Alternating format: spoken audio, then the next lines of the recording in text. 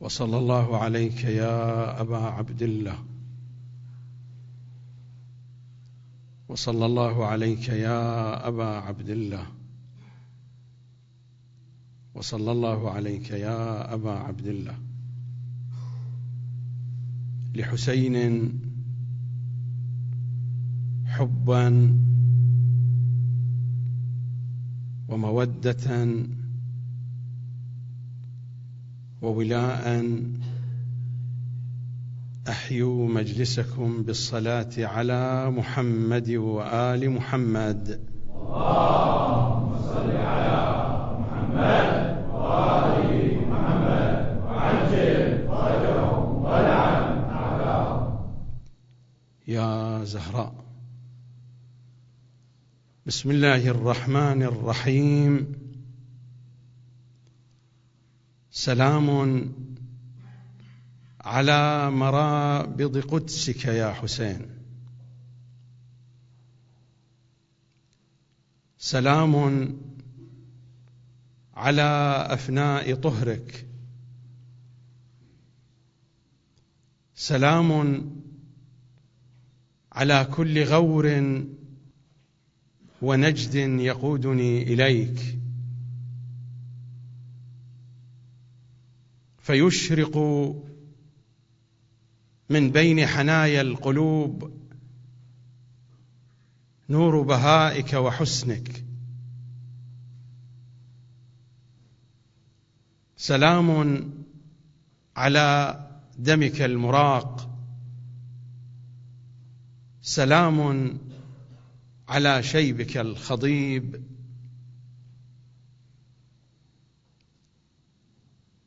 سلام على خدك التريب. سلام عليك يا حبيب، يا أحب من كل حبيب يا حسين. صلت على جسم الحسين سيوفهم، صلت على جسم الحسين سيوفهم، فغدا لساجدة الظبا محرابا. ظمآن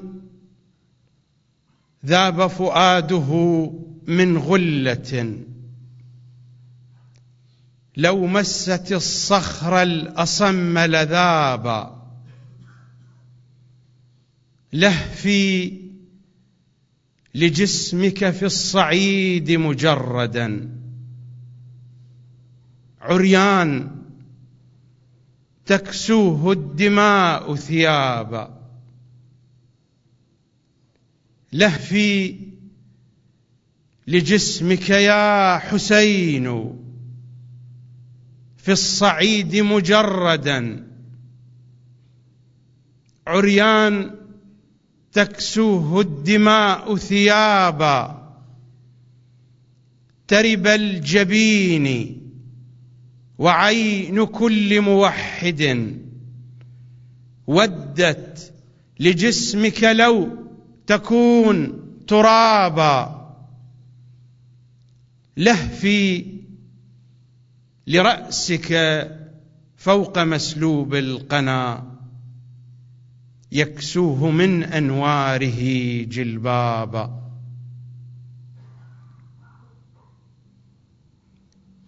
وصل الكلام بنا في الليلة الماضية إلى ما جاء في رسالة سيد الشهداء، الوصية الرسمية التي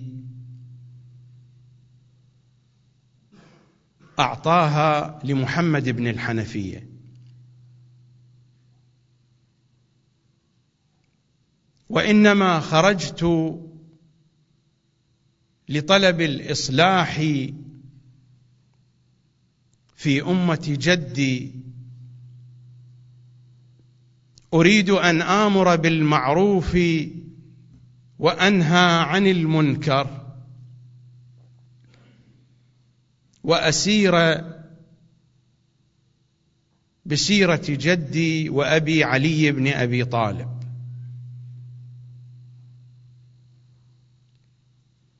قبل أن أشرع في المقصود أحببت أن أشير إلى هذه الملاحظة، وأنا أشاهد بعضا من مقاطع برنامج ليلة البارحة. كانت هناك آية قرأتها في كتاب مروج الذهب كان تلفظها غير صحيح، الآية 5 بعد 10 من سورة إبراهيم. التلفظ الصحيح للآية: واستفتحوا وخاب كل جبار عنيد كل مرفوع لأنها فاعل. أحببت أن أشير إلى هذه الإشارة للفائدة. أعود إلى كلامي. جعلت الحديث في هذا المقطع من وصية سيد الشهداء، الوصية الرسمية العلنية التي أراد لكل الناس أن يسمعوا بها. قسمت الكلام إلى فقرات. الفقرة الأولى: خرجت لطلب الإصلاح في أمة جدي، وإنما خرجت لطلب الإصلاح في أمة جدي. الفقرة الثانية: أريد أن آمر بالمعروف وأنهى عن المنكر. الفقرة الثالثة: وأسير بسيرة جدي وأبي علي بن أبي طالب. في مجلسنا في الليلة الماضية كان الحديث في الفقرتين الأولى والثانية، والكلام متداخل متواصل، ونحن نتحدث عن الهدف الثالث من الأهداف الكبيرة لمشروع عاشوراء، وهو الهدف الأبعد، المشروع المهدوي. الكلام كله يصب في هذا الاتجاه. لذلك أشير إلى عدة مطالب. هذه المطالب ستوضح الغاية من كل هذا الكلام. المطلب الأول: تحدثت في الليلة الماضية عن أن الإصلاح لم يتحقق في هذه الأمة بعد واقعة عاشوراء، وبينت مرادي من ذلك، وأشرت إلى أمثلة بخصوص وعي الأمة، بخصوص الحالة الاجتماعية، وبخصوص الوضع السياسي. وهذه هي أهم المظاهر التي يمكن أن نجد فيها الإصلاح. إذا أردنا أن نبحث عن الإصلاح في أي أمة من الأمم فأين نجده؟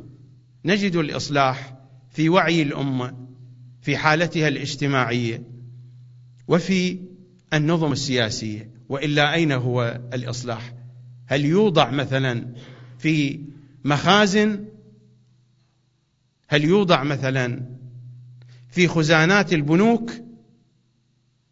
الإصلاح لا بد أن يظهر في وعي الأمة، في حالتها الاجتماعية، أو في النظم السياسية. ولم يكن أي أثر من الإصلاح في كل هذه الاتجاهات. وفي الفقرة الثانية حين كان الحديث أريد أن آمر بالمعروف وأنهى عن المنكر، بينت بشكل مجمل الشرائط الفقهية للأمر بالمعروف والنهي عن المنكر، وتحدثت عن هذه المسألة، لا أريد أن أعيد الكلام. خلاصة القول إن شرائط الأمر بالمعروف وشرائط النهي عن المنكر المعروفة في الوسط الفقهي لا تتطابق مع واقعة عاشوراء. لذلك قلت بأن المراد من المعروف هنا هو جوهر المعروف، والمراد من المنكر هنا هو جوهر المنكر. وجوهر المعروف هو ولاية علي صلوات الله وسلامه عليه. أشرت إلى ما جاء في رواياتهم الشريفة بأنهم هم أصل كل خير ذكر في الكتاب الكريم، وبأن أعداءهم أصل كل شر. المعروف في حقيقته ولاية علي التي تتمثل في أيامنا هذه في ولاية إمام زماننا الحجة بن الحسن. والمنكر هو ضد المعروف، وتستبان الأشياء بأضدادها، ولا حاجة للتفصيل في كل هذه الجزئيات. كل هذه الأمور تتداخل فيما بينها، وتتجلى في المعنى الذي أشارت إليه الفقرة الثالثة: وأسير بسيرة جدي وأبي علي بن أبي طالب. والمقارنة هنا في الذكر بين السيرتين، الإمام يريد أن يشير إلى قضيتين. القضية الأولى هي وحدة السيرة بين الاثنين، سيرة جده وأبيه سيرة واحدة، وهو يشير إلى أن سيرة جده وسيرة أبيه هي الإصلاح، وهي الأمر بالمعروف، وهي النهي عن المنكر. فما جاء في معنى الإصلاح وما جاء في معنى الأمر بالمعروف والنهي عن المنكر يتجلى بالجملة وبالتفصيل في سيرة جده وأبيه، وهي سيرة واحدة. وهو في نفس الوقت يعرض بسيرة غيرهما إلى نفس المعنى الذي رفضه سيد الأوصياء في قضية شورى عمر لما اشترطوا عليه أن يسير بسيرة الشيخين. وربما كلكم أو أكثركم يعرف ذلك. سيد الشهداء هنا حين يشير إلى سيرة جده وأبيه فهو يشير إلى المقطع النوري في تأريخهما، والمقاطع الزمانية الأخرى هي المقاطع المظلمة. فهو يطلب الإصلاح، يطلب المعروف، ينأى عن المنكر.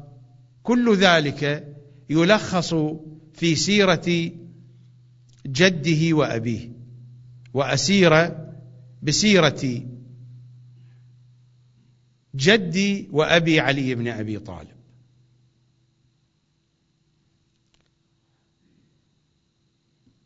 كل هذا يقودنا إلى عدة مطالب لا بد أن أشير إليها. وقبل أن أشير إلى هذه المطالب، حين تحدثت عن المعروف وأنه ولاية علي والمنكر وهو المعنى المضاد لولاية علي. إنني لا أنفي المعاني الفرعية للمعروف وللمنكر، لكن الحديث لا بد أن يبدأ من الأهم، القواعد العقلية والقواعد الفطرية تقتضي أن نبتدئ بالأهم ثم ننتقل إلى المهم. الأهم المعنى الأول، المعنى الجوهري للمعروف ولاية علي. ما بقي من مصاديق للمعروف فإنها تأتي بالتبع. ما نقرأه في زيارات سيد الشهداء: وأشهد أنك قد أقمت الصلاة وآتيت الزكاة، إلى آخر ما في زياراته من مثل هذه المعاني، والتي هي في معناها الحقيقي أيضا تعود إلى ولاية علي.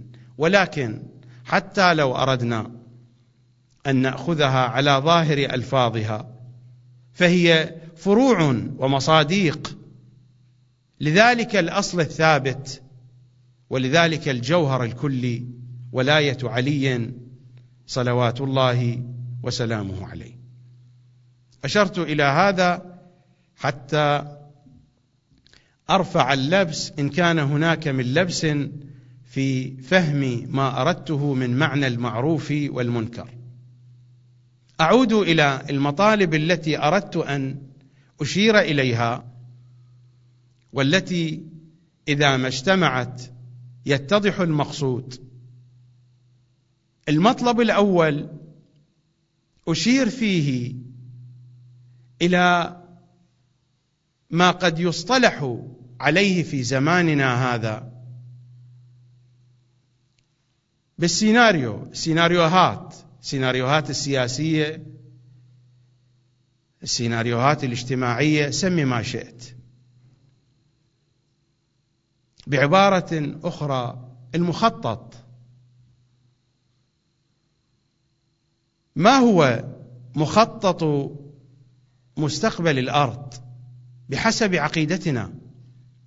هناك تصورات كثيرة في هذا العالم لمستقبل الأرض، هناك تصورات وسيناريوهات متشائمة، هناك تصورات وسيناريوهات متفائلة، وهناك ما بين، والكلام في هذا كثير، ولا علاقة لنا بهذه المطالب، إذ نحن بصدد بيان موضوع خاص. السيناريوهات التي يمكن أن نستكشفها من خلال كلمات أهل البيت، من خلال الثقافة العقائدية، هناك 3 سيناريوهات.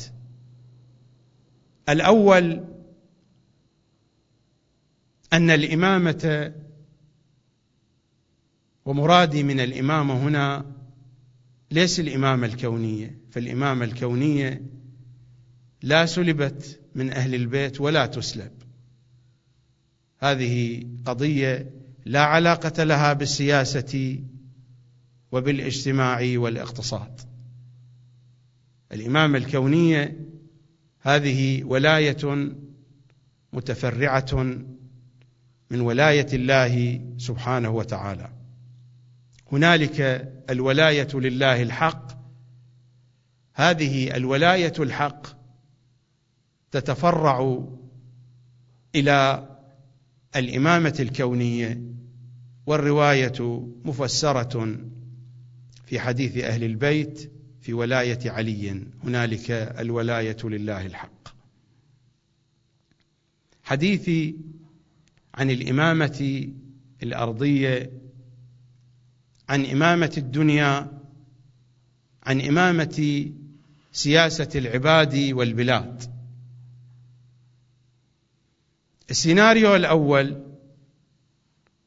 أن الأمر يجري كما أريد له في برنامج بيعة الغدير. بعد خاتم الأنبياء يأتي سيد الأوصياء، وهكذا إلى إمام زماننا صلوات الله وسلامه عليه، المولود سنة 255 في سامراء. لكن هذا السيناريو لم يتحقق، وعدم تحقق هذا السيناريو أو هذا المخطط أو هذا البرنامج، عبر ما شئت من التعبيرات، الأمر راجع إلى الأمة. الأمور تجري بأسبابها، هذه مشيئة الباري في هذا العالم الدنيوي، في عالم الإضافات والعلائق. هناك منظومة تحكم هذا العالم، منظومة من العلائق والروابط، منها علائق تكوينية، علائق مادية، وهناك علائق اجتماعية، وعلائق معنوية ونفسية. هناك منظومة من العلاقات تحكم الإنسان على الأرض، علاقة الإنسان بربه، علاقة الإنسان بنفسه، علاقة الإنسان بمن حوله من الجماد والنبات والحيوانات المختلفة ومن بني البشر، علاقة الإنسان بمنظومة الحقوق والواجبات التي يجد الإنسان أنها تواجهه في كل جزء من أجزاء الحياة. هناك منظومة واسعة من هذه العلائق، ومن خلال أقنية هذه العلائق تنتظم الحياة وتسير الحياة. فقد تسوء وتفسد، وكما مرت الرواية علينا في الليالي الماضية: إذا كتب الكتاب قتل الحسين، يعني إذا كتبت الصحيفة، وكتبت الصحيفة وأصحاب الصحيفة معروفون لدينا في روايات أهل البيت، هم نفسهم أصحاب السقيفة. إذا كتب الكتاب قتل الحسين صلوات الله وسلامه عليه، كما قال صادقهم عليه أفضل الصلاة والسلام. لم يحدث السيناريو الأول، ما كانت الإمامة السياسية والدنيوية بعد رسول الله لسيد الأوصياء، وحتى إمامة سيد الأوصياء ما جاءت في السياق الذي أراده رسول الله، جاءت في سياق وكأنها خلافة كخلافة الذين سبقوه. وهذا المعنى واضح لمن أراد أن يتصفح نهج البلاغة، ولمن أراد أن يقرأ خطب سيد الأوصياء وكلمات سيد الأوصياء التي وردت عن طريق أئمتنا. كلماته واضحة جلية وبينة في أن البيعة التي حدثت كانت بيعة على سياق بيعة الذين سبقوه، ولم تكن البيعة التي كانت في الغدير. لذلك هو قال لهم: ذروني وزيرا لكم، هذه التي يحتج بها المخالفون. قال: دعوني وزيرا خيرا لكم مني أمير. الإمام قال هذه الكلمة لأن البيعة ما كانت على السياق وعلى النسق والاتساق الذي أراده رسول الله، وإنما جاءت على نفس النسق والاتساق الذي مرت عليه خلافة الذين من قبله. فلم يتحقق السيناريو الأول.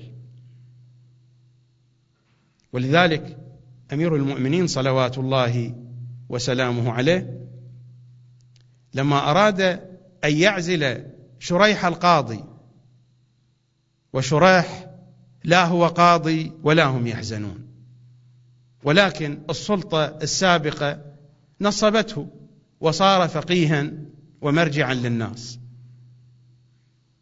لما أراد أن يعزله تصايح أهل الكوفة وسنة عمر فتركه في محله.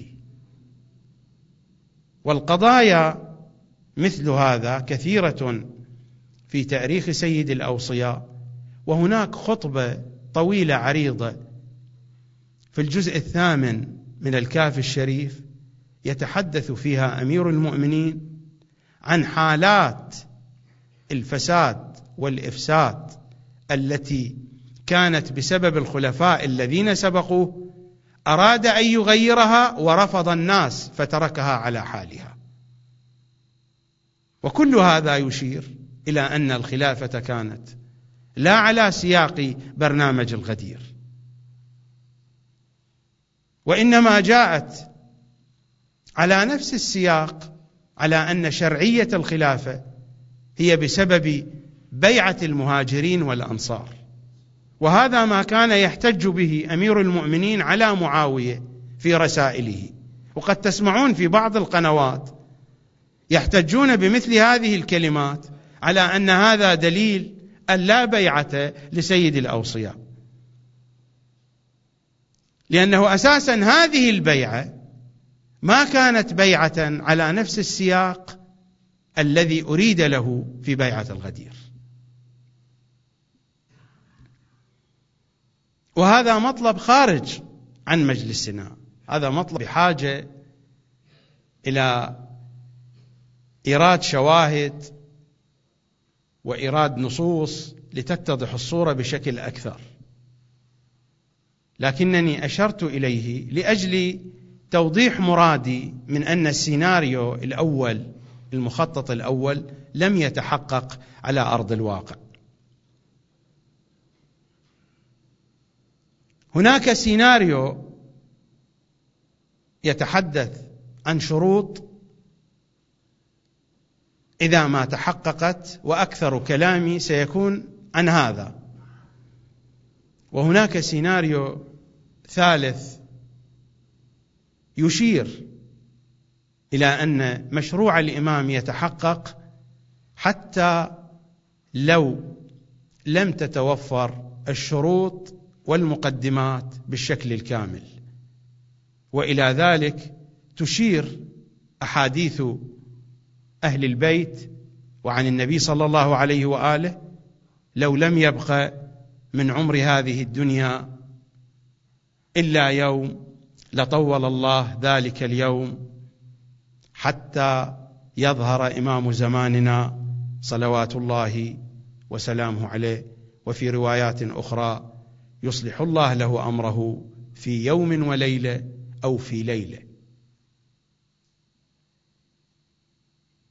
هذا السيناريو هو السيناريو الثالث إذا لم تتحقق المقدمات والشروط. والمقدمات والشروط ليس المراد منها مقدمات وشروط مثلا في الجانب الاقتصادي أو في الجانب التقني. قطعا التطور التقني والتطور الاقتصادي له مدخلية في تكوين قناعات البشر وفي تغيير قناعات البشر.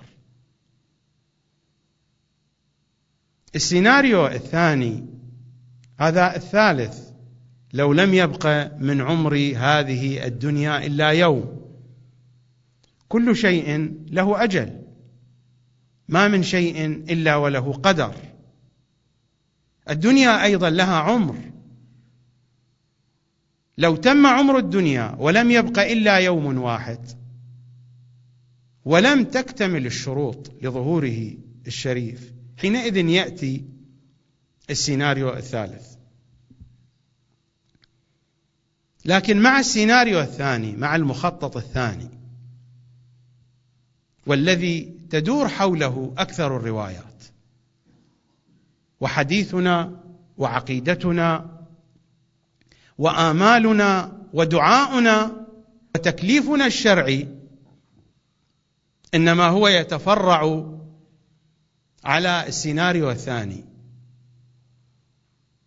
وهو أن هناك جملة من الشروط، جملة من المقدمات لا بد أن تتحقق.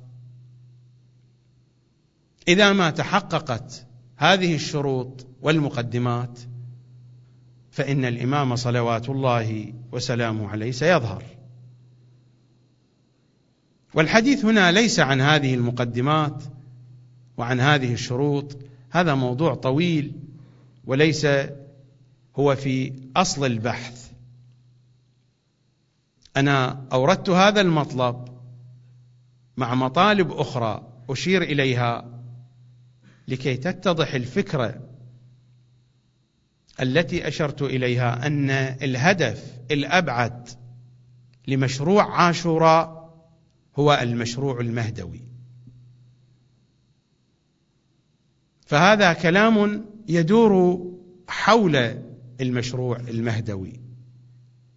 إذا أردنا أن ندخل في التفاصيل فذلك سيجعلنا نخرج عن المطلب الأصلي الذي نحن بصدده.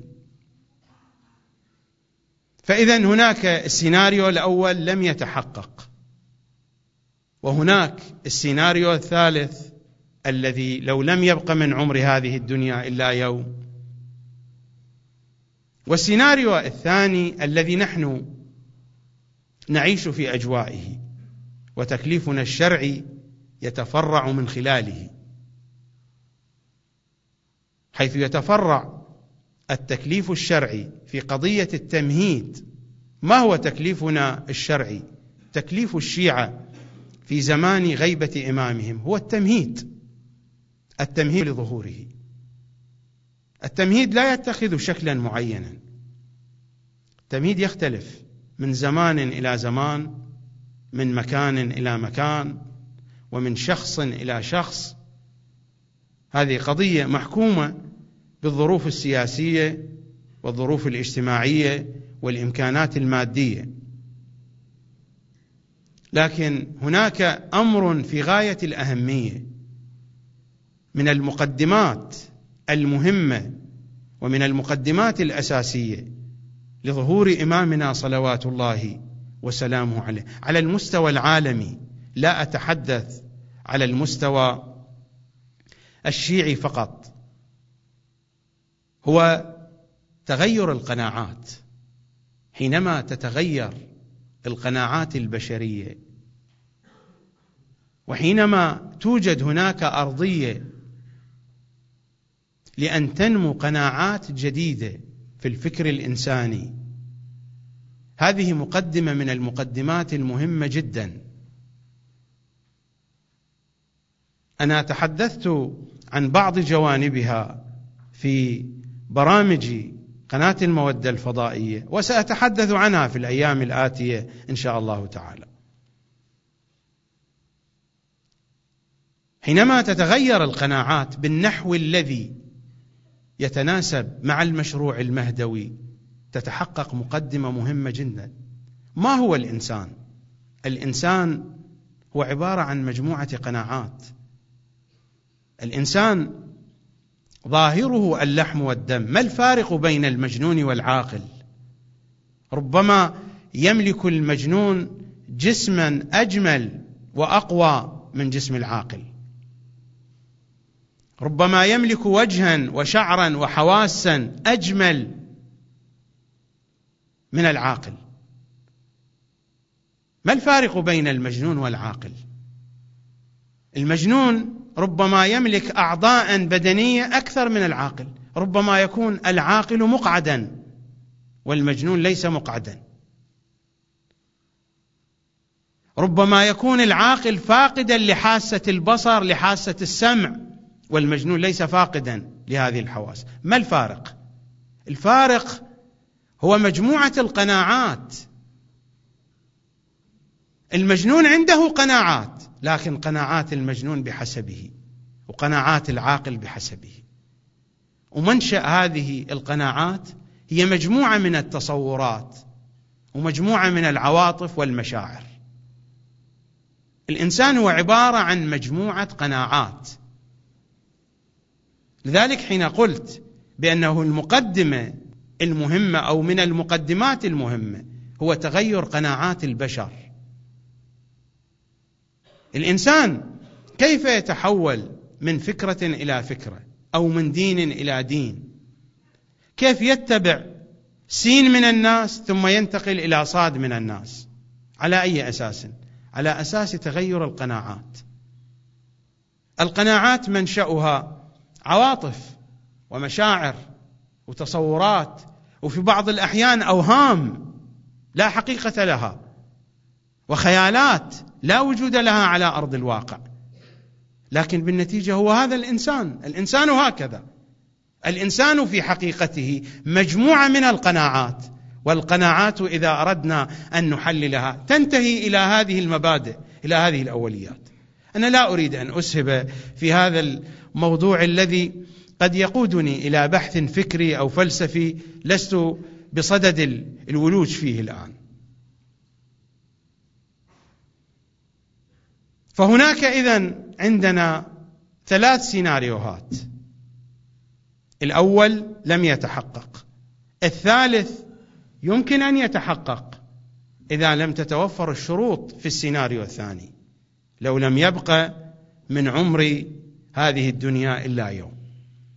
وعلى أي حال، إن كان السيناريو الثاني هو الذي يتحقق والذي نتأمله، وحينما نرفع أيدينا بأدعية الفرج إنما نرفع أيدينا بأدعية الفرج لأن يتحقق السيناريو الثاني، المخطط الثاني،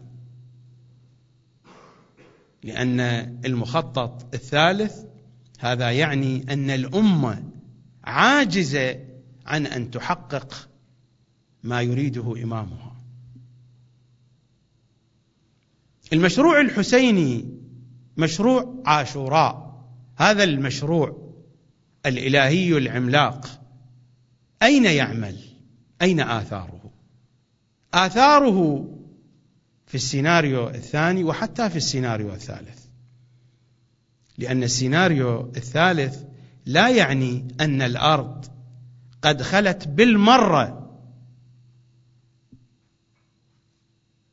من وجود واقع شيعي مناصر للإمام صلوات الله وسلامه عليه، إنما المراد لم تتحقق الشروط، وليس كل الشروط لا بد أن تتحقق في الأمة الشيعية. الشروط منها ما هو مرتبط بالوضع العالمي بشكل عام، كما قلت قبل قليل في قضية تغير القناعات، تبدل القناعات. ربما قد لا يكون الأمر واضحا، أنا آتي بمثال واحد لقضية تبدل القناعات. قضية أن تحكم العالم حكومة واحدة، هذه القناعة لم تكن مقدماتها موجودة، لكن في زماننا الآن هناك مقدمات موجودة، لو تراكمت وتطورت شيئا فشيئا لفكر الناس بأن البشرية لن تستطيع أن تنجو لا من مشاكل البيئة، ولا من مشاكل التصحر، ولا من مشاكل الطاقة، ولا من مشاكل المياه، ولا من مشاكل الحروب، إلا بوجود حكومة واحدة يكون لها قانون واحد. على مستوى الفلاسفة والمفكرين هذا الأمر مطروح منذ سنة 1900، منذ بدايات القرن العشرين، وهناك دراسات كثيرة على مستوى الفلاسفة والمفكرين خصوصا في الولايات المتحدة الأمريكية. هناك دراسات وكتب كثيرة مكتوبة في هذا الموضوع. مرادي من تغير القناعات التي هي بهذا الاتجاه. مشروع عاشوراء يعمل على إنجاح السيناريو الثاني أو على الأقل السيناريو الثالث. هذا الموضوع الأول، المطلب الأول الذي أردت أن أشير إليه، نضعه جانبا، أنتقل إلى المطلب الثاني. المطلب الثاني في موضوع الاستخلاف. الاستخلاف لم يتحقق على الأرض،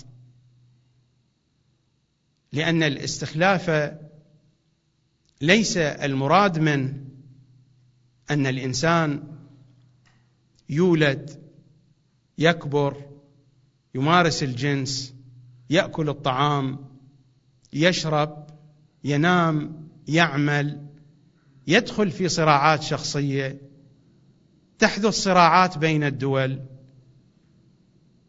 هذا لا يمثل استخلافا إلهيا. حينما يستخلف أحد أحدا لا بد أن يكون ذلك الخليفة يحمل سمات وصفات وعلائم وخصال من الذي استخلفه. فأي شيء هذا في الإنسان يمثل الصفات الإلهية.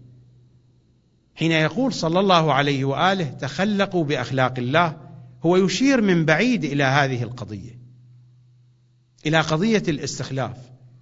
الاستخلاف على الأرض، إني جاعل في الأرض خليفة، لم يتحقق لحد الآن، وما تحقق ولا في ثانية واحدة من عمر الأرض. المراد من الاستخلاف أن الخليفة تتجلى فيه معاني أسماء الله، أن تتجلى في حياة الناس معاني الرحمة، معاني السلام، معاني العلم، أن تتجلى في حياة البشر معاني الخير. أين تتجلى هذه؟ هل تتجلى في مجتمع معين؟ أين هذا هو المجتمع؟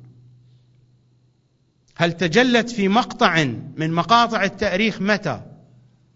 فليخبرنا أحد.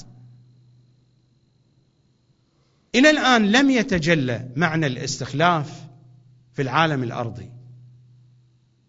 الاستخلاف يعني أن الخليفة لا بد أن يعكس، أن يصور، أن يمثل، أن ينقل شيئا من صفات من استخلفه.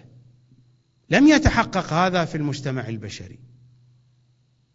لذلك حين نقول بأن المجتمع المهدوي مجتمع يسوده العدل، لأي شيء؟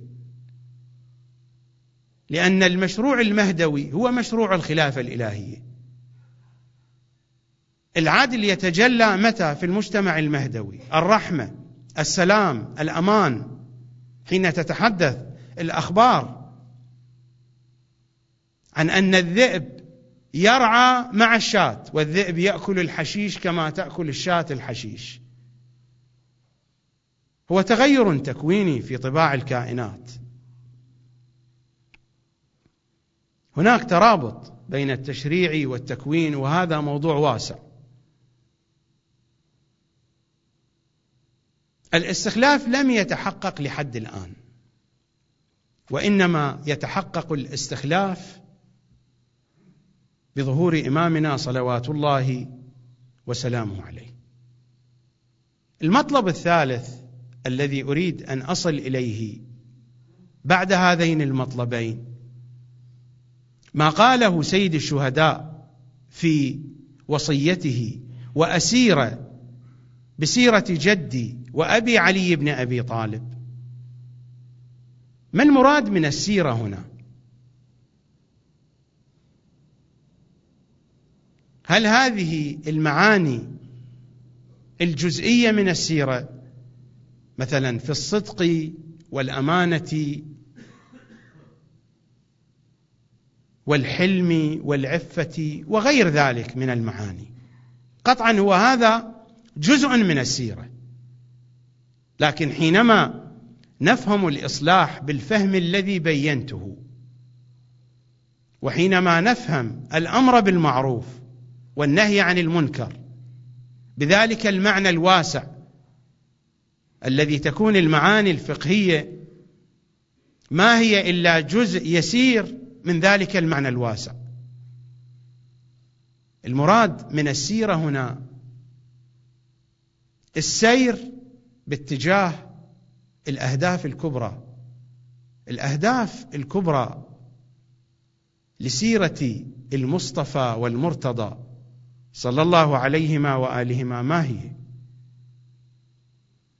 بالمجمل إذا أردنا أن نمر على آيات الكتاب الكريم،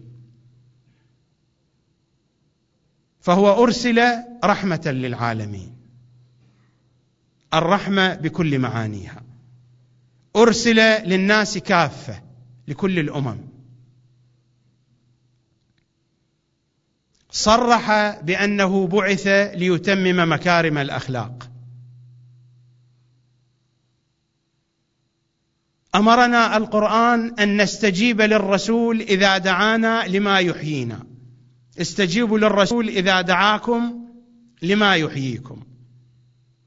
والحياة هنا بمعنى أوسع، ليس الحديث هنا عن حياة يحكمها الطعام والشراب، هذا جزء من أحكام الحياة.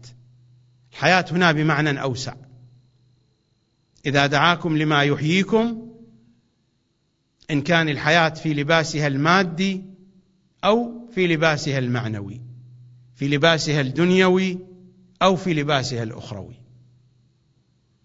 بكل ألبستها بكل أشكالها.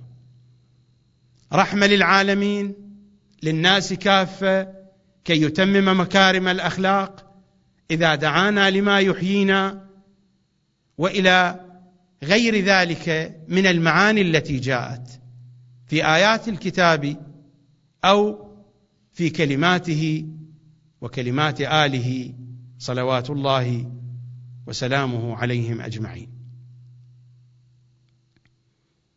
خلاصتها أين تتحقق؟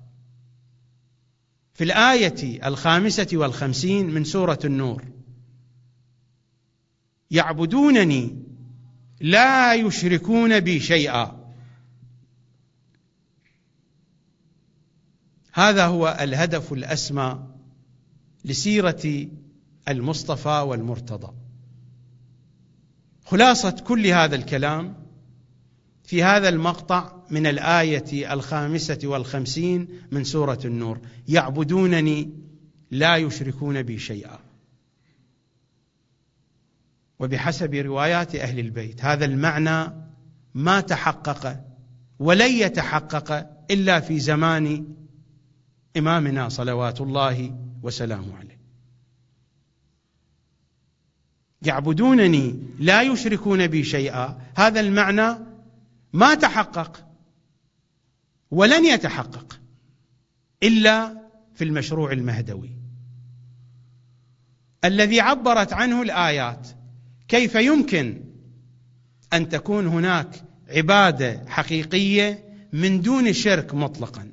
يعبدونني لا يشركون بي شيئا، لا يمكن إلا أن تتجلى معاني هذه الآية ليظهره على الدين كله. هذه الآيات بعضها يشد البعض الآخر.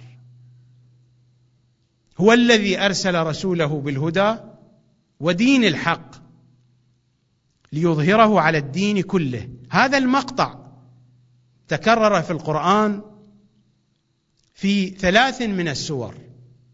الآية 33 من سورة براءة: هو الذي أرسل رسوله بالهدى ودين الحق ليظهره على الدين كله ولو كره المشركون. الآية 9 من سورة الصف نفس هذه الآية بنفس الألفاظ.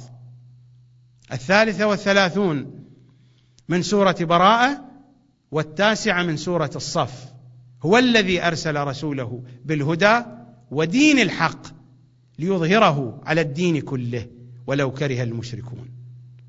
والآية نفسها تكررت في سورة الفتح الآية 28 مع تغيير في ذيل الآية. أيضا الآية 28 في سورة الفتح: هو الذي أرسل رسوله بالهدى ودين الحق ليظهره على الدين كله وكفى بالله شهيدا. فهذا المقطع متكرر في 3 آيات: ليظهره على الدين كله، هو الذي أرسل رسوله بالهدى ودين الحق ليظهره على الدين كله. سيرة المصطفى والمرتضى هدفها هو هذا، خلاصتها هي هذه: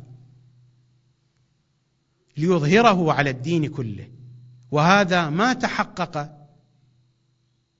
ولم يتحقق ولن يتحقق إلا في المشروع المهدوي.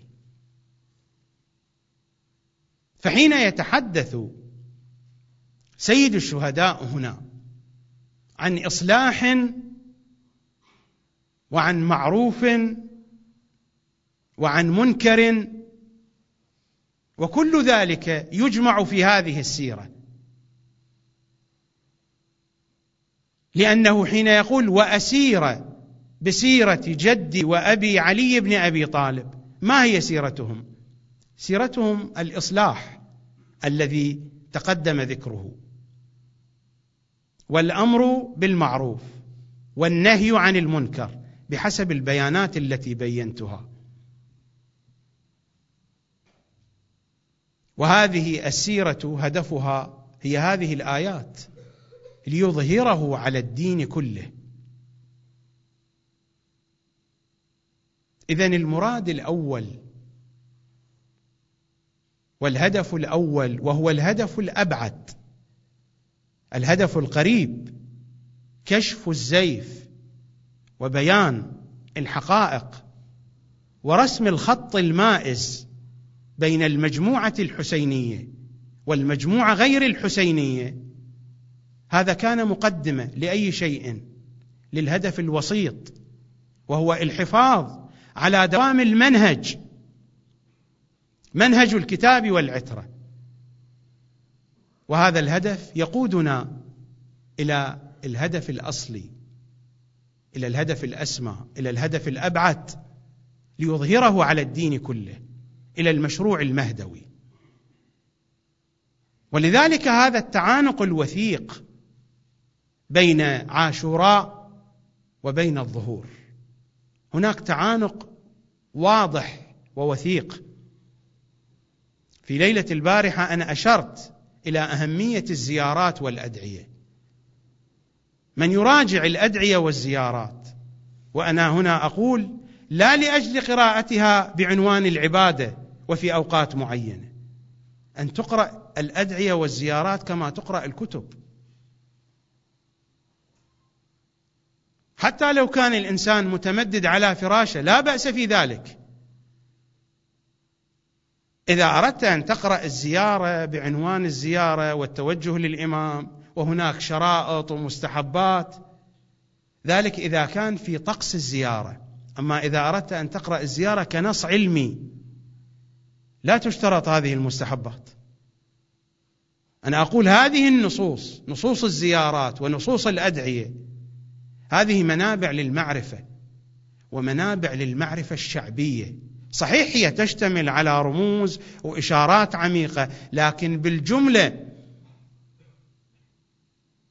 تتمكن كل الطبقات في الأمة الشيعية أن تنتفع منها، وكل بحسبه، كما قال سيد الأوصياء: إنما القلوب أوعية وخيرها أوعاها.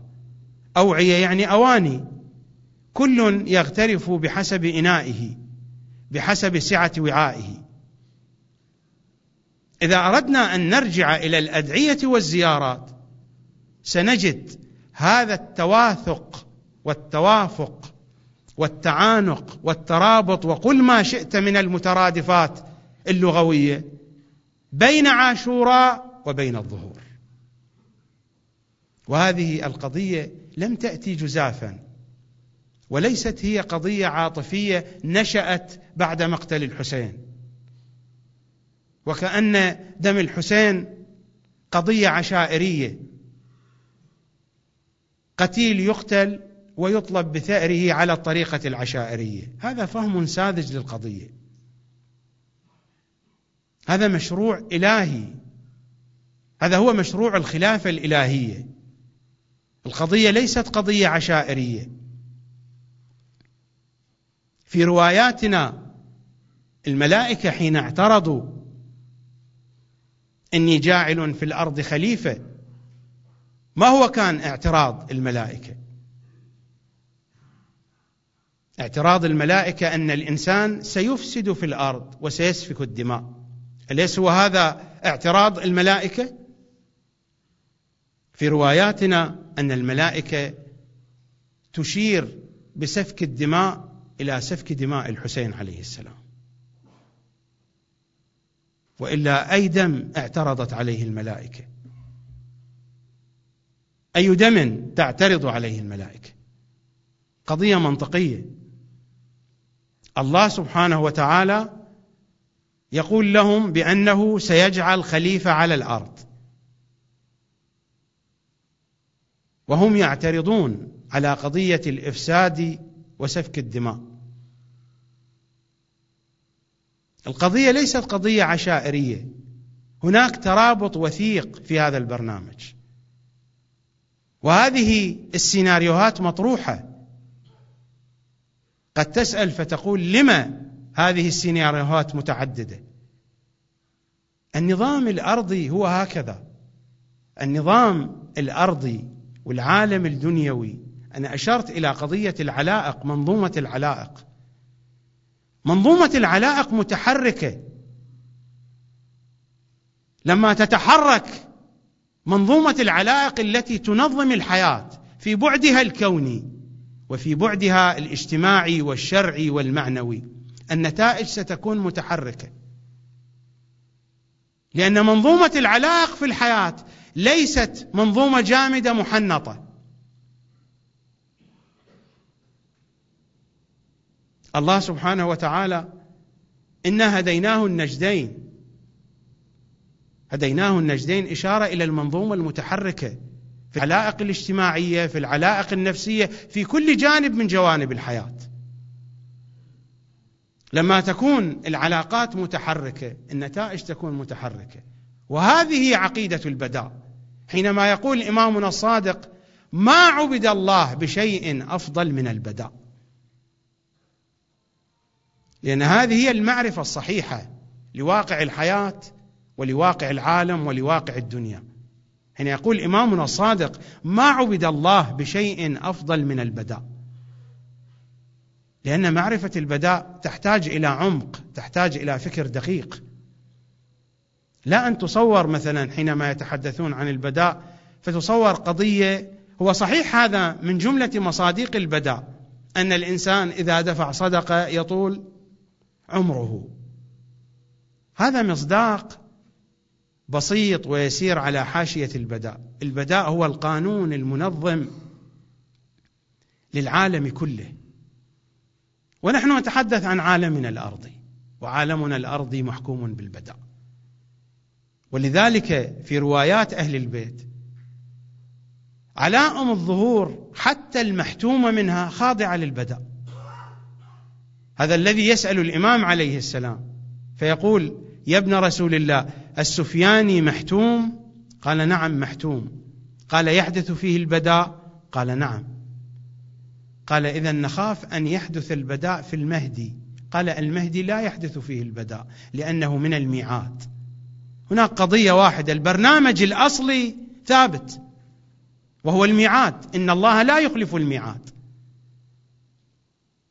تطبيق هذا البرنامج متحرك، لأن هذا البرنامج أين يطبق؟ يطبق في العالم الأرضي. العالم الأرضي عالم متحرك مبني على علائق. حين نقول علائق، ما هو تصوير كلمة علاقة في الفلسفة؟ العلاقة لا وجود لها، وإنما هو شيء بين طرفين. العلاقة معنى نسبي لا وجود له. حين أقول مثلا علاقتي مع فلان جيدة، أين هي هذه العلاقة؟ إذا لم يكن فلان موجودا هل هناك علاقة؟ لا توجد علاقة. إذا لم أكن أنا موجودا لا توجد علاقة. العلاقة لا وجود لها، وإنما هي قضية نسبية متحركة. أطراف العلاقة يمكن أن توجد، أما العلائق غير موجودة، قضايا نسبية متحركة. وهذا مبحث خارج عن مطلبنا هذا، لكنني أشرت إليه بالجملة حتى تتضح الصورة بنحو من الوضوح، أن هذا العالم محكوم بعلائق، والعلائق متحركة، لذلك النتائج متحركة. توجد سيناريوهات، نفس النظرية العلمية الآن التي يؤمن بها فلاسفة العالم، نظرية البدائل المستقبلية. حينما يخططون لمستقبل شيء من الأشياء يعطون أكثر من بديل. لماذا؟ لأن الأمور المستقبلية قابلة للتغير، والإنسان نفس الشيء. أليس هناك الخطة الأولى والخطة الثانية، الخطة A والخطة B؟ وهذا منشأه من طبيعة الحياة، لأن هذا البرنامج المهدوي لن يعمل بنحو المعجزة. في جانب منه نعم هناك المعجزة، وهناك تتجلى الحكمة من الولاية التكوينية للأئمة. في جانب من البرنامج المهدوي تتجلى مظاهر الولاية التكوينية للمعصوم صلوات الله وسلامه عليه. لكن في الخطوط العامة تبقى الأمور تجري بأسبابها. هناك تغيرات تحدث على المستوى العالمي تكوينا، ويسبق ذلك التغير في القناعات كما أشرت في أول الحديث.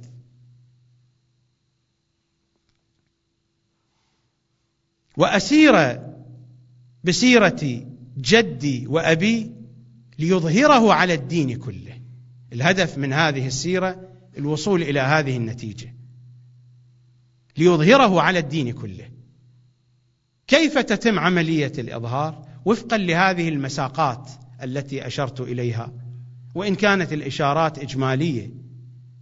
كل عنوان من هذه العناوين التي تحدثت عنها هي بحاجة إلى كلام كثير، لكننا محكومون بالوقت ومحكومون بطبيعة البرنامج.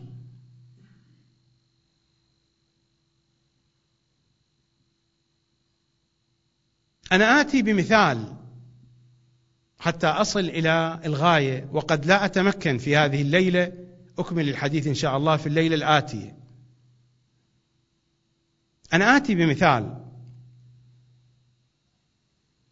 المثال الإنسان كيف يتحرك في هذه الحياة؟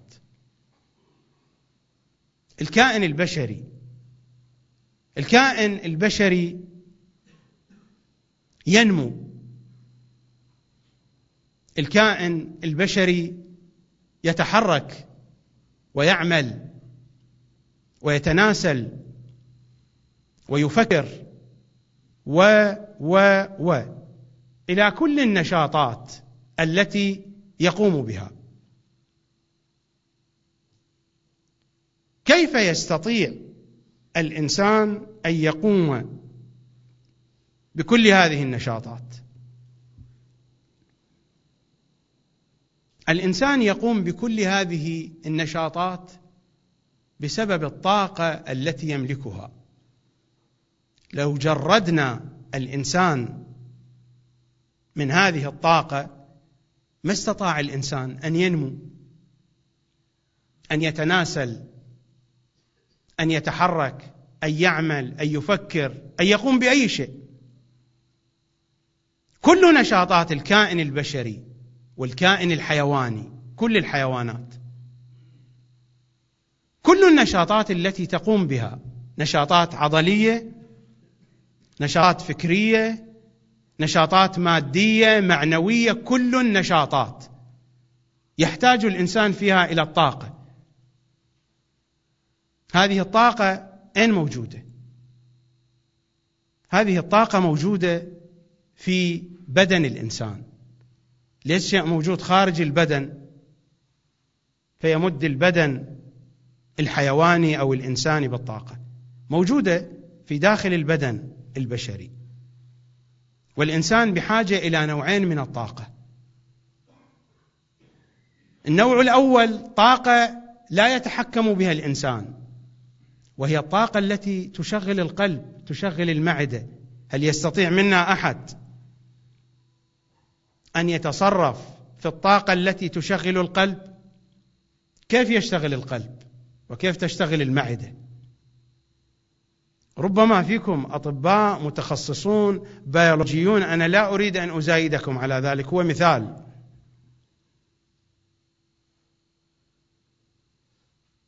القلب والمعدة والكلية والكبد والطحال وسائر الأعضاء الداخلية، كيف تنجز هذه الأعضاء وظائفها؟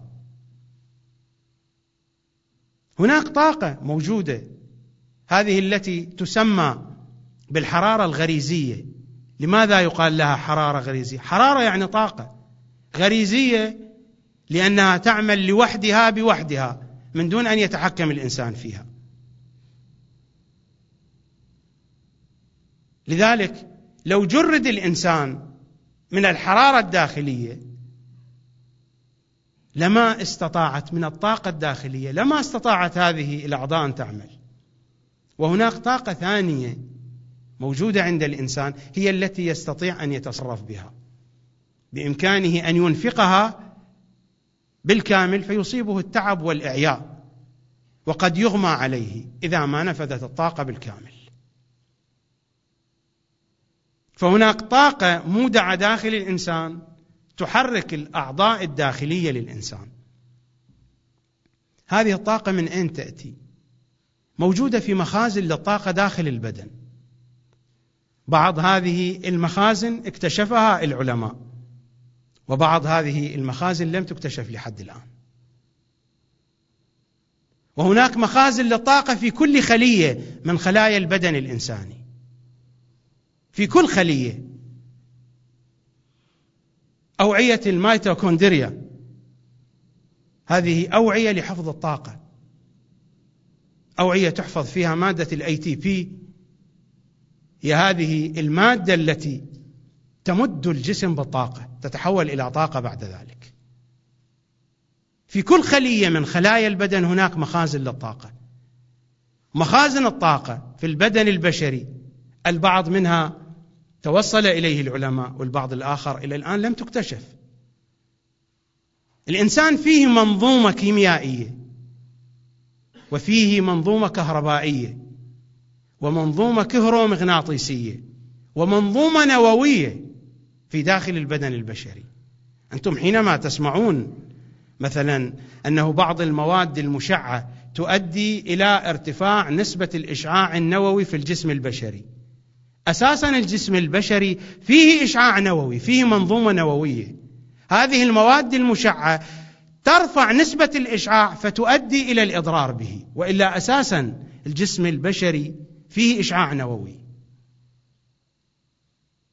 فهذه المواد المشعة ترفع نسبة الإشعاع، لا أن توجد إشعاعا أصلا لم يكن موجودا. الإشعاع النووي موجود في الجسم البشري. هناك منظومة كيميائية وكهربائية أيضا داخل البدن، وكهرومغناطيسية ونووية. كل هذه المنظومات تعمل لأي شيء، لإخراج هذه الطاقة التي يعمل بها الإنسان. هذه الطاقة في أصلها كما يقول الآن العلماء، هذه الطاقة في أصلها النسبة الأغلب منها إنما تأتي من الغذاء، وبالذات من مادة الجلوكوز. الطاقة التي يصرفها الإنسان والحيوان من هذه المادة، وهذه المادة متوفرة في كل الأطعمة التي نتناولها إذا كانت بالمقاسات الصحيحة. الطاقة كلها متأتية من مادة الجلوكوز. مادة الجلوكوز كيف تتكون؟ هذه المادة تتكون بسبب عملية التركيب الضوئي، وربما كثير منكم درس هذه المطالب، يعرف هذه المطالب. عملية التركيب الضوئي، مادة الكلوروفيل والممازجة بين الماء وثاني أكسيد الكربون، العملية التي تحدث في النباتات، عملية التركيب الضوئي.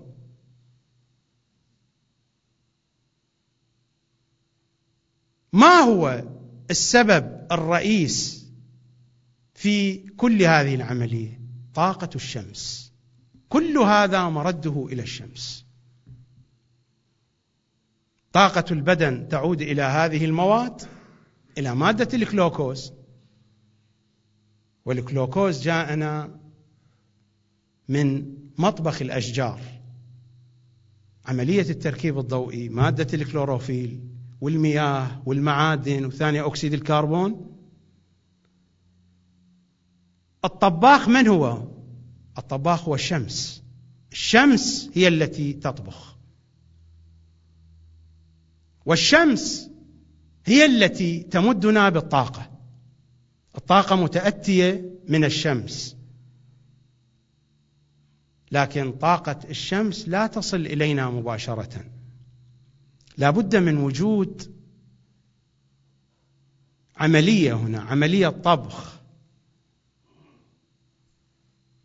تلاحظون أن عملية الطبخ أن الأشجار تأخذ أسوأ مادة موجودة على الكرة الأرضية، ثاني أكسيد الكربون، أكثر المواد إضرارا بالإنسان. والآن العلماء بدأوا يتوصلون إلى أن الأضرار التي بدأوا يكتشفونها أكثر من الأضرار التي قيلت عن ثاني أكسيد الكربون سابقا. أكثر المواد ضررا في عملية التركيب الضوئي ينتج الأكسجين الذي هو من أحد أسباب دوام الحياة، وتنتج هذه المادة التي تمدنا بالطاقة. هذه المادة إما تنتقل إلينا من النبات مباشرة أو عن طريق الحيوانات، لأن الحيوان يتغذى على أي شيء.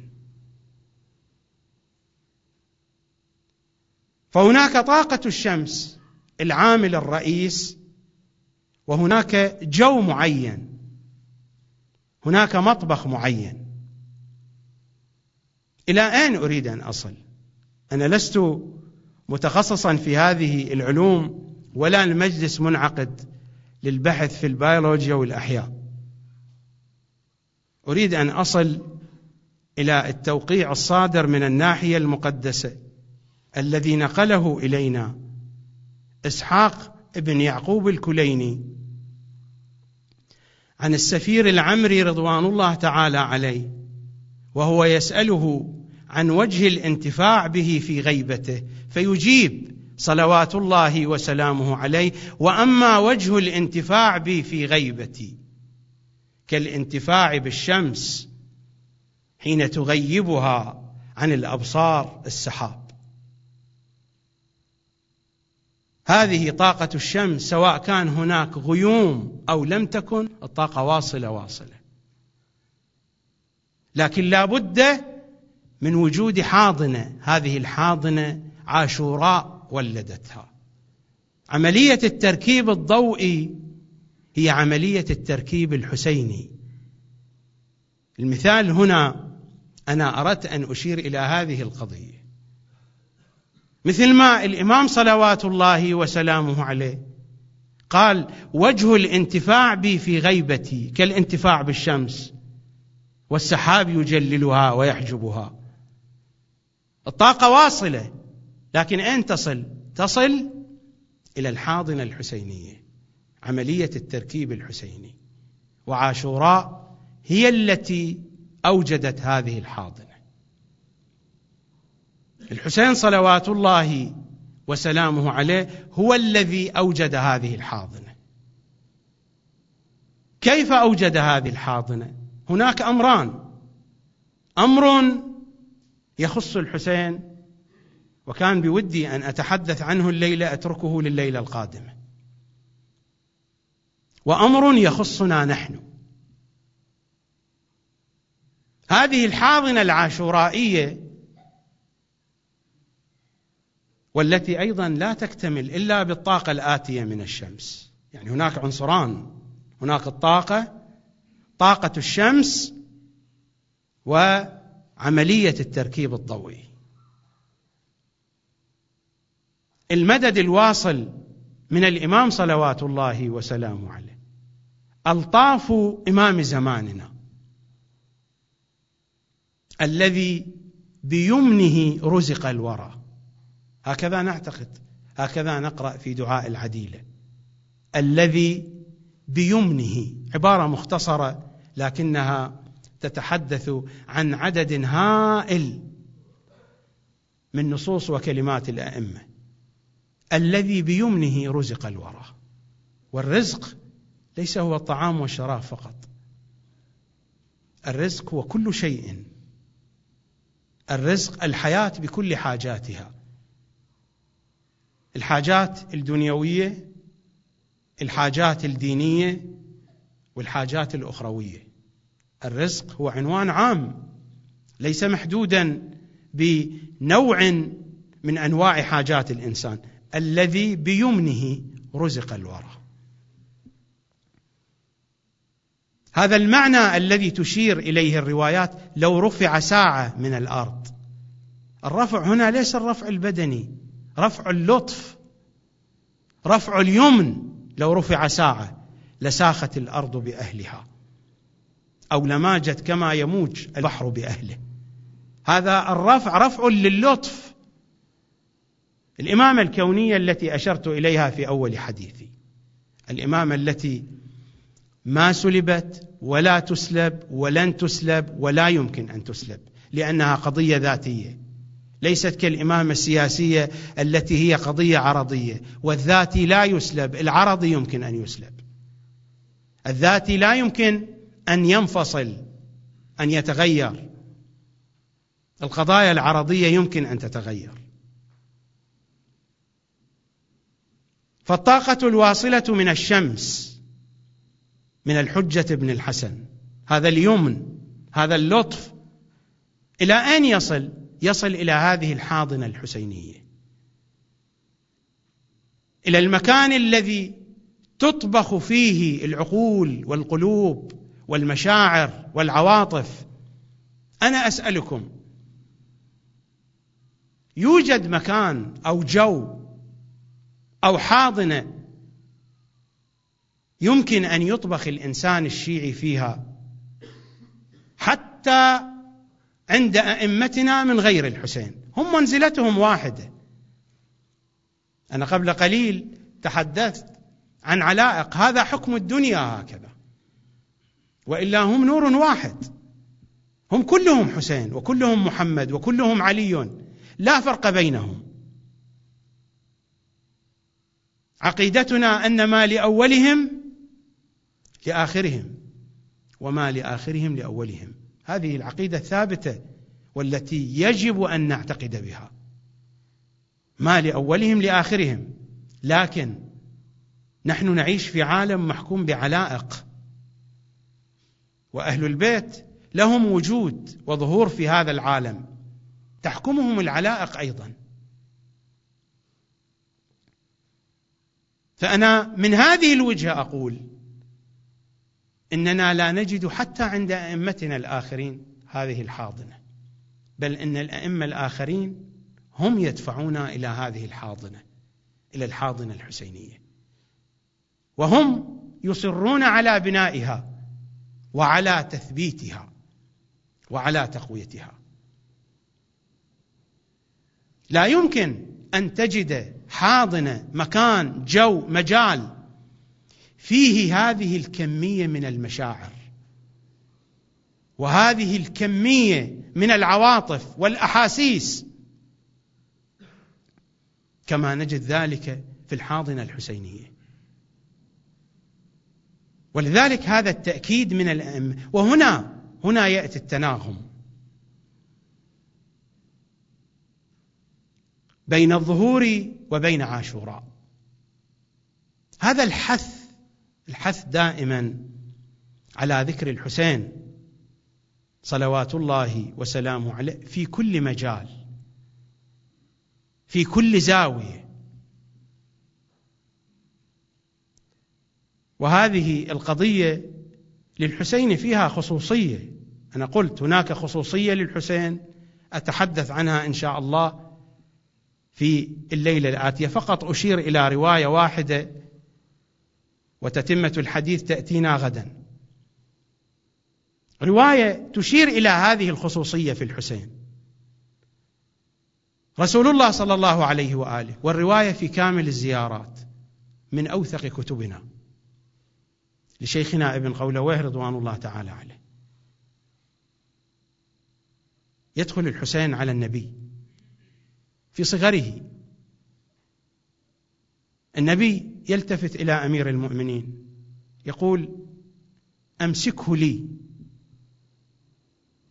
الأمير يمسك الحسين ويبدأ رسول الله يقبل سيد الشهداء في جوانب بدنه، يقبله في أعضائه، يقبل وجهه، يقبل يديه، يقبل صدره، ويبكي.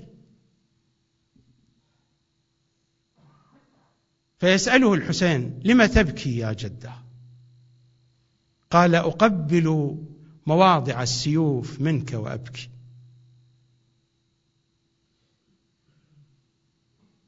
أأتي على هذه الرواية إن شاء الله في يوم غد، وبقية الروايات التي تتجه بهذا الاتجاه. غدا ليلة العاشر قطعا لا بد أن يكون الحديث متناسبا معها.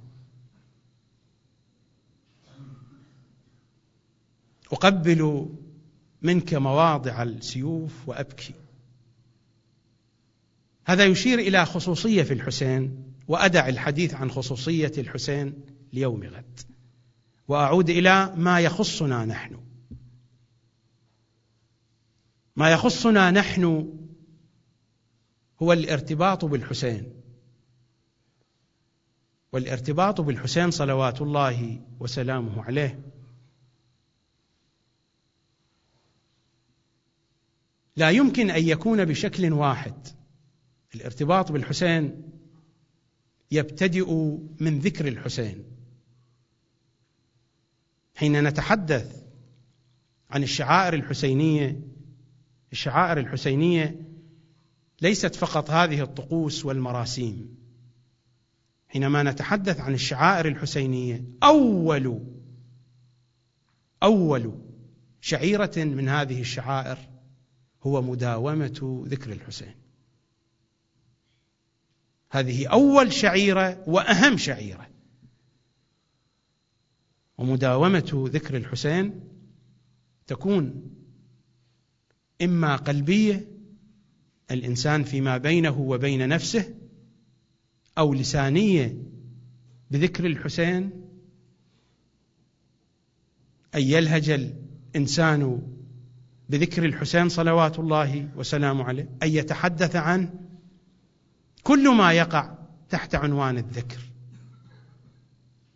وبعد الذكر تأتي شعيرة أخرى، وهي شعيرة البكاء على الحسين عليه السلام. وبعد شعيرة البكاء تأتي شعيرة المجالس. وبعد شعيرة المجالس تأتي شعيرة الزيارة من قريب من بعيد، الزيارات المخصوصة المطلقة، الزيارات الجامعة، الزيارات الخاصة. وبعد الزيارة يأتي الجزع، والجزع له مظاهر، ومظاهر الجزع هي هذه الطقوس، مجالس اللطم،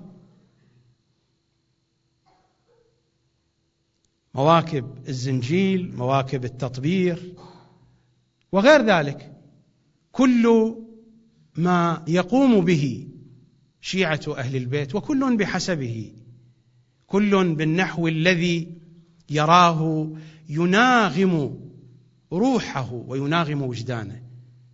الناس أذواقها مختلفة، وكل بحسب ذوقه وبحسب وجدانه. هذه الشعائر الحسينية بمجموعها هي التي تصقل الوجدان الإنساني، والتي تولد الحاضنة التي تنبت فيها البذور التي تورق وتنمو وتأتي الثمار متوافقة متطابقة مع المشروع المهدوي. المشروع المهدوي ثماره تخرج من داخل هذا الوسط الحسيني. وسيد الشهداء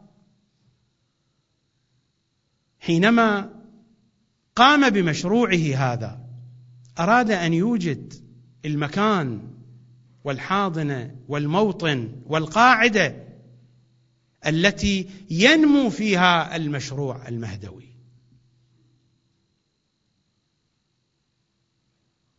نحن لماذا نتأثر هذا التأثر للحسين، للذي قام به الحسين؟ الحسين صلوات الله وسلامه عليه حين قام بهذا الأمر هو يعلم النتائج. ما الفائدة من هذه النتائج؟ هل الفائدة من هذه النتائج هو التحسر والبكاء واللطم ويكفي؟ ما قيمة هذه الأشياء؟ ما معنى أن الإنسان يبكي؟ ما معنى أن الإنسان أن يلطم على صدره أو وجهه أو رأسه؟ ما معنى هذه الأشياء؟ هذه الأشياء إذا نظرت إليها من خارج الجو الحسيني ربما تجدها نشازا، إذا نظرت إليها من خارج الجو الحسيني. لكن في داخل الجو الحسيني نحن نعرف معناها، نحن نستطعمها، نعرف ما هي. الذي يكون خارج هذه الحاضنة، أنا قلت الهدف الأول خط مائز بين مجموعة حسينية ومجموعة ثانية، سمي ما شئت. هذه المجموعة لها ذوق خاص، لها ثقافة خاصة، لها طعامها الخاص، شرابها الخاص. هذا الطعام وهذا الشراب وهذا الذوق هو الذي ينشئ الجيل الحسيني. ومن داخل الجيل الحسيني يخرج المشروع المهدوي. ما هو شعاره؟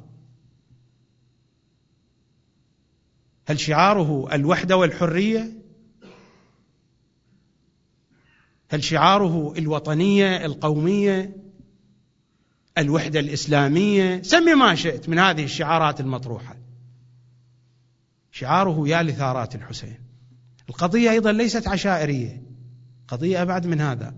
المشروع الحسيني مشروع إلهي، مشروع الإنسانية، مشروع عاشوراء، مشروع السلام، مشروع الصحة والتعليم، سلامة البيئة، رفض التصحر، رفض الحروب، الصحة للبشر بكل أشكالهم. أليس تزول العاهات؟ لا يبقى ذو عاهة. سد الغرائز المالية والجنسية والنفسية. مشروع إنساني متكامل لا علاقة له بثارات قبلية أو عشائرية.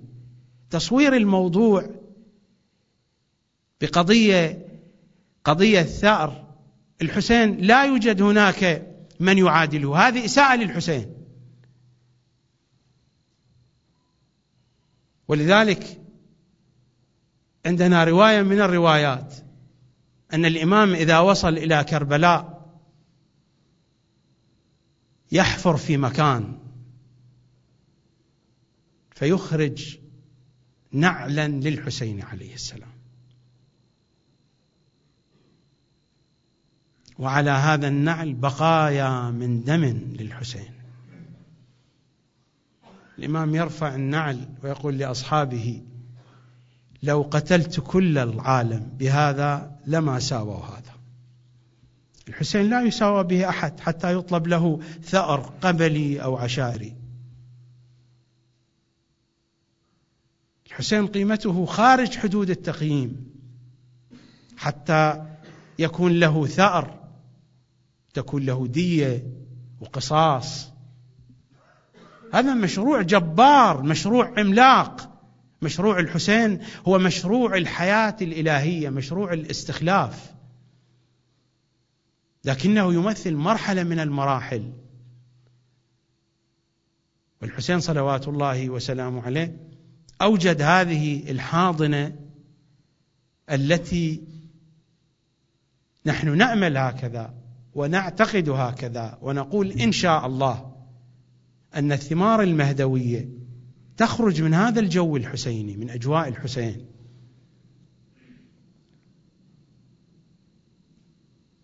الحسين صلوات الله وسلامه عليه كيف صنع هذه الحاضنة؟ الحسين جيش العواطف. الحسين دخل في معركة سلاحه تجيش العواطف، جيش العواطف الحسين. لذلك تلاحظون كل جزئية في معسكر الحسين هي تنفث عواطف وأحاسيس ومشاعر. ولأننا نعرف هذه الأمور طبخت حواسنا ومشاعرنا في هذا المطبخ. كل جزئية في حركات الحسين هي لنفث العواطف. ولذلك حتى عمليات الاستشهاد والبراز والوداع للعائلة والدخول إلى الماء، العباس يدخل إلى الماء وما يشرب، الحسين يدخل إلى الماء وما يشرب. هذا البرنامج إذا أردنا أن نتتبعه في كل صغيرة وكبيرة. الأطفال وموقع الأطفال في المعركة، أطفال يخرجون يبرزون للقتال.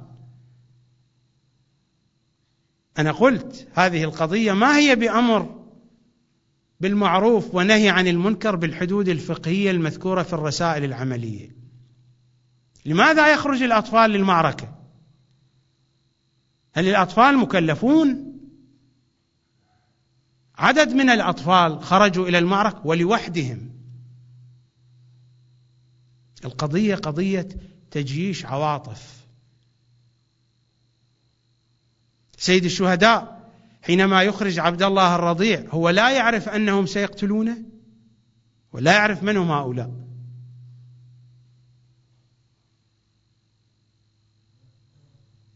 هناك من العلماء من ينقل، الأغا الدربندي يقول بأن السبب الذي لأجله العقيلة أخذت عبد الله الرضيع وتوجهت به إلى الحسين وهو في المعركة، أن سيد الشهداء صلوات الله وسلامه عليه حين صاح: هل من ناصر ينصرني؟ ألا هل من مجير يجيرنا؟ يقول الأغا الدربندي أن الرضيع قطع القماط وأخرج يديه وأخذ يصرخ متوجها إلى الحسين. الحسين حين أخذ الرضيع باتجاه القوم وما كان يعلم بأنهم سيذبحونه. هذا تجيش للعواطف،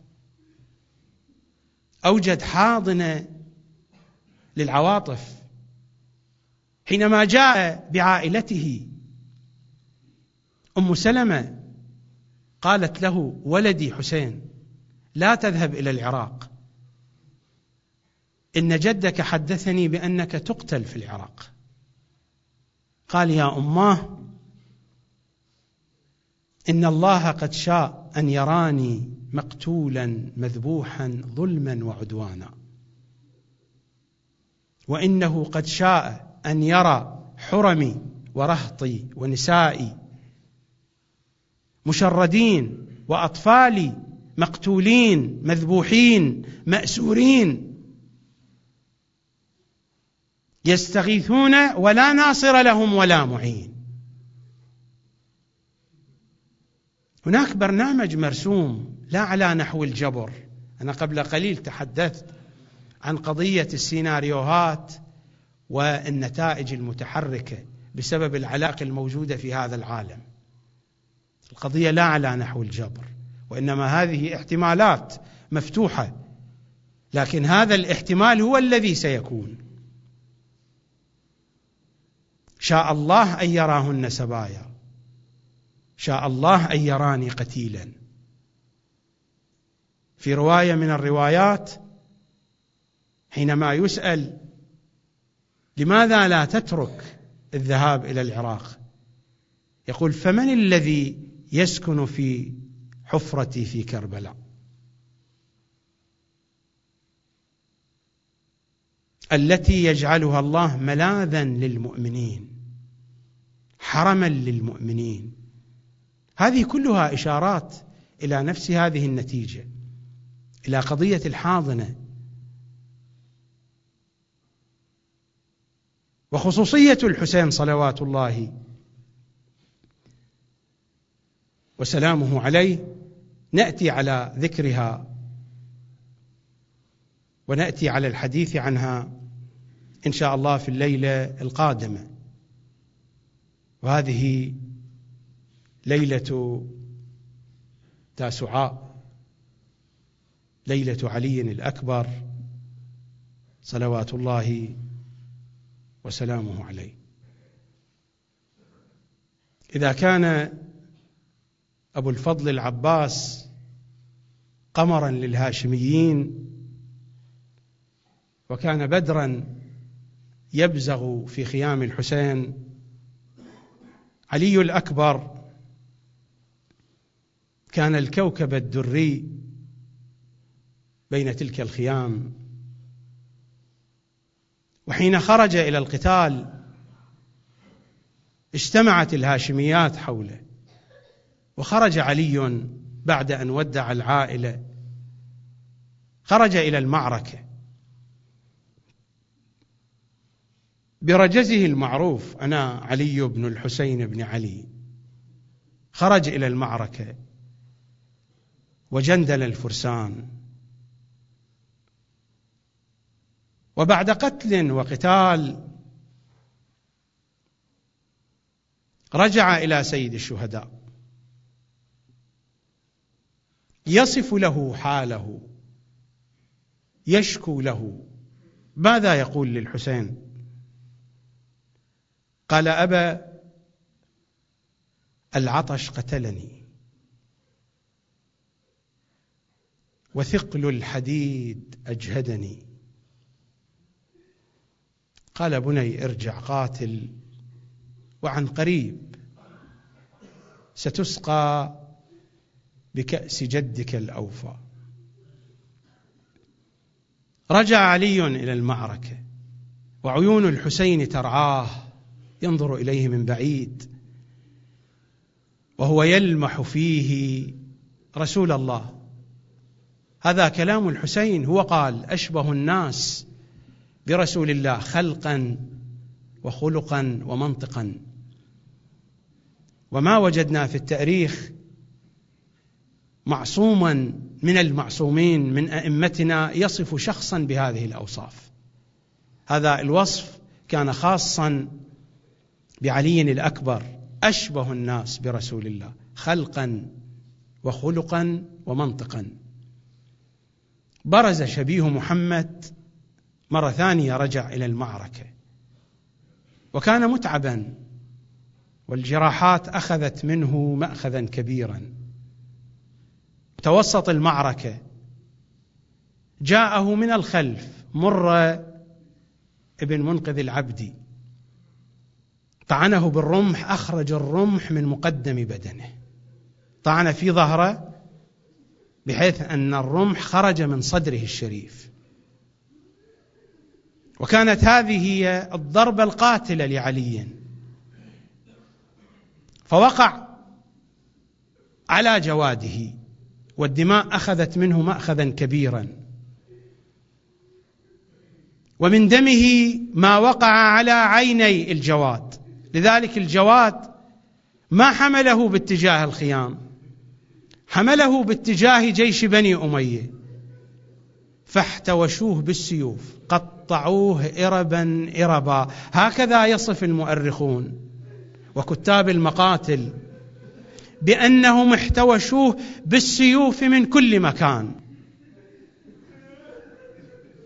حين كان يجول في وسط الميدان كانوا يتباعدون عنه، لكن الآن وبعد أن طعنه ابن منقذ العبد احتوشوه من كل مكان. السيوف أخذت تتساقط على جسده الشريف إلى أن قطع إربا إربا من شدة الألم والأوجاع. صوته وصل إلى الحسين: السلام عليك يا أبتاه، هذا جدي رسول الله يبلغك السلام. خرج الحسين مسرعا باتجاه علي الأكبر، وعلي صلوات الله وسلامه عليه كان صريعا على الأرض، الدماء تشخب من كل أجزاء بدنه الشريف. الحسين صلوات الله وسلامه عليه واقف عند علي. أرباب العزاء ينقلون هذا الحدث، يقولون إن عليا كان ينظر إلى وجه الحسين وعيونه باكية. الإمام سأله: ما الذي يبكيك يا بني؟ قال: أبا أرى جدتي الزهراء واقفة بجانبي وتنظر إلى وجهك وهي تبكي.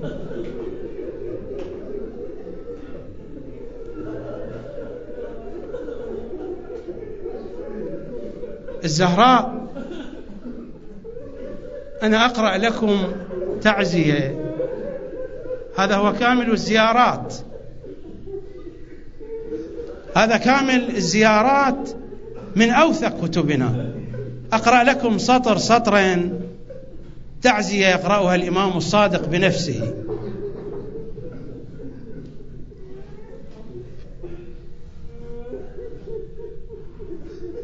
الإمام الصادق صلوات الله وسلامه عليه وهو يحدث مالكا الجهني، حديث طويل، أنا فقط أشير إلى هذا السطر من الحديث.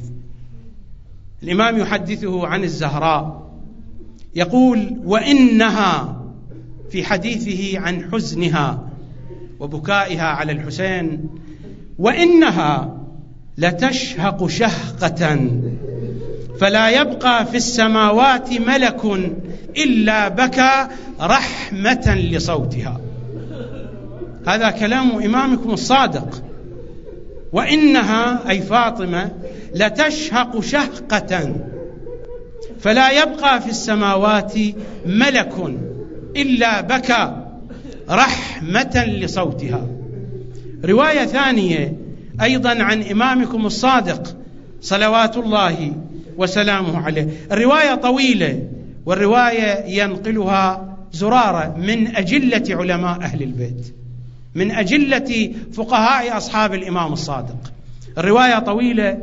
أيضا الإمام يحدثه عن أمه الزهراء، فيقول: هذه الرواية عن أبي بصير وليست عن زرارة. هناك رواية أخرى قبلها أطول، أنا أشير إلى رواية أبي بصير. قال: يا أبا بصير، إن فاطمة عليها السلام لتبكيه وتشهق فتسفر جهنم زفرة، إلى أن يقول الإمام: فلا تسكن، أي لا تسكن جهنم حتى يسكن صوت فاطمة عليها السلام. ثم يقول لأبي بصير: يا أبا بصير، أما تحب أن تكون في من يسعد فاطمة؟ يسعد فاطمة أن يشاركها البكاء، أن يعينها الأحزان. يا أبا بصير، أما تحب أن تكون في من يسعد فاطمة؟ فبكيت، أبو بصير يقول: فبكيت حين قالها، فما قدرت على النطق، وما قدر هو أيضا على كلامي من البكاء. هذه شهقات فاطمة. الروايات تقول إن فاطمة في كل يوم تشهق على الحسين. الحسين على هذه الحالة فاضت روح علي الأكبر.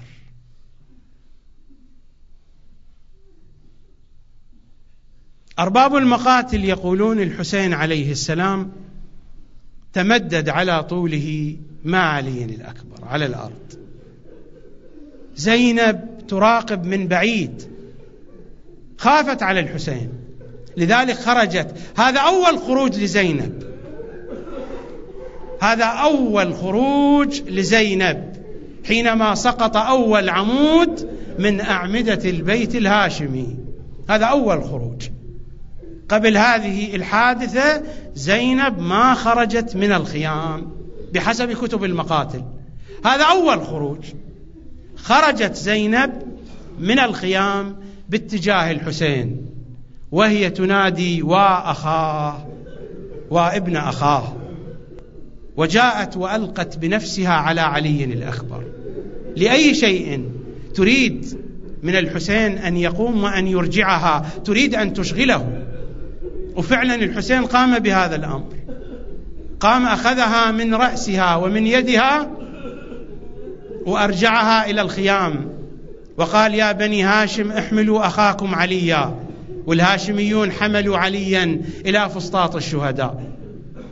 هذا الخروج الأول للعقيلة.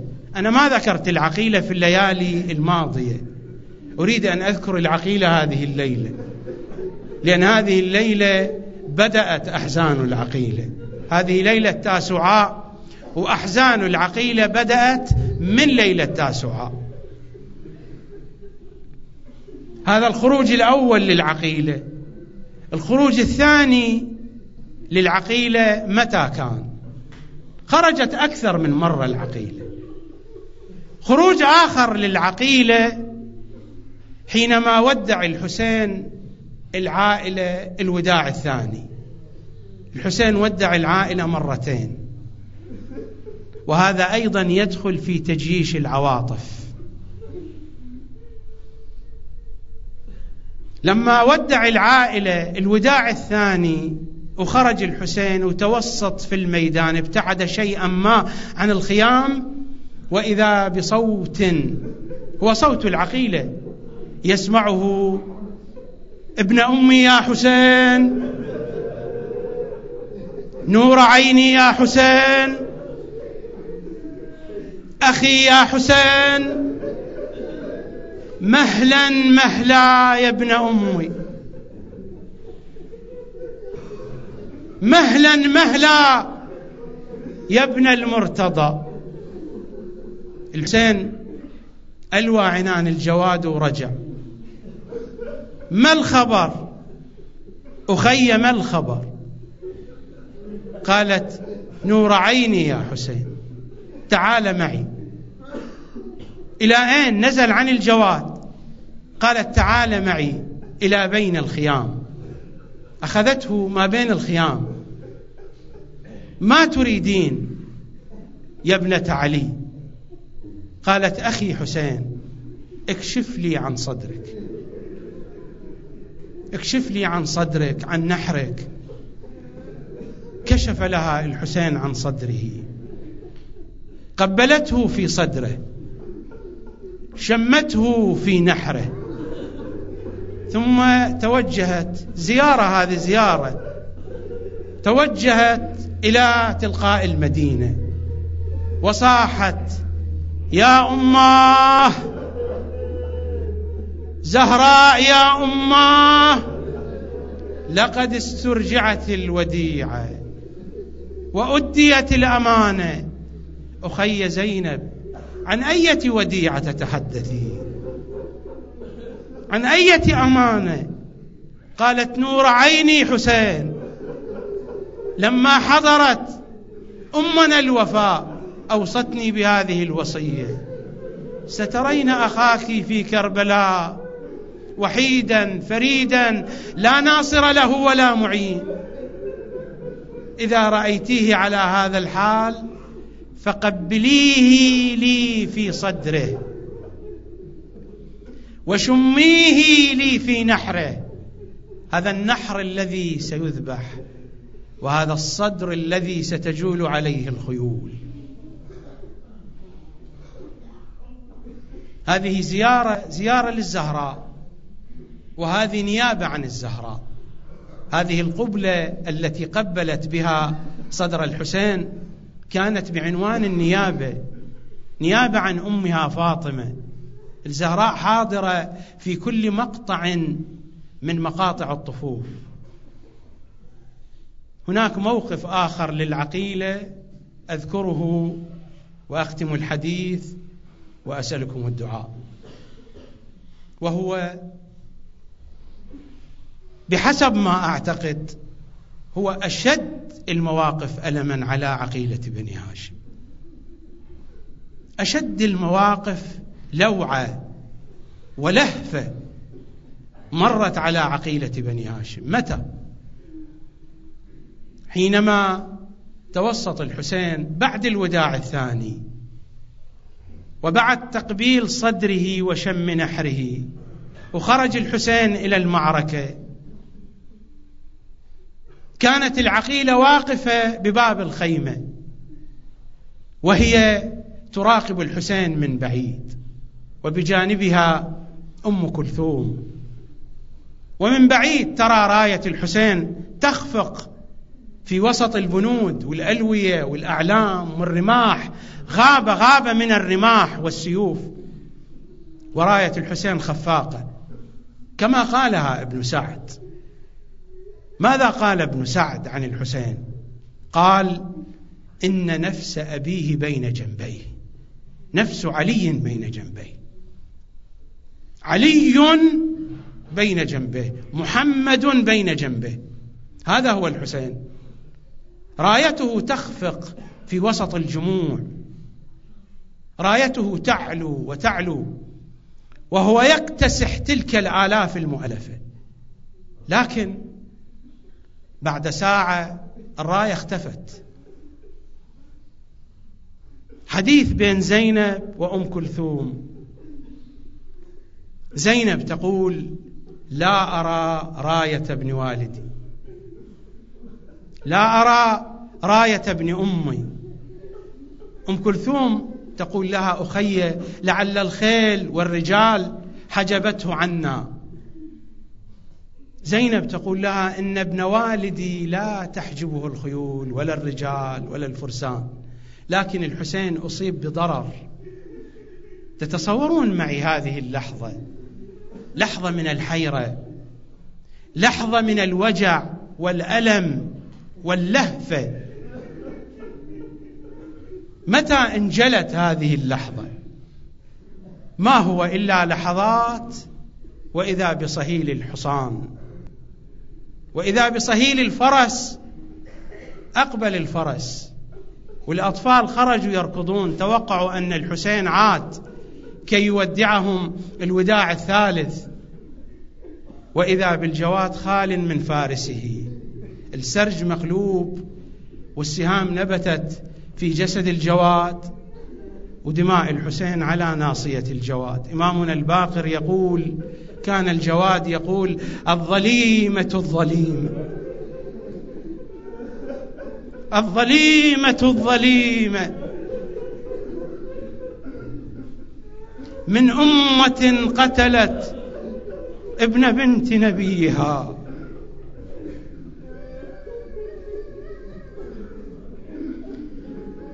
سيدي يا صاحب الأمر،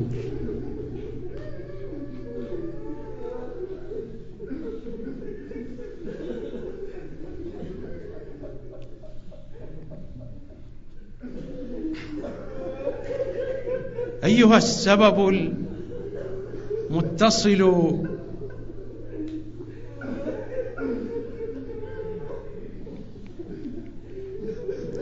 أيها السبب المتصل بين الأرض والسماء، يا وجه الله الذي إليه يتوجه الأولياء، أقسم عليك يا ابن محمد بهذه اللحظة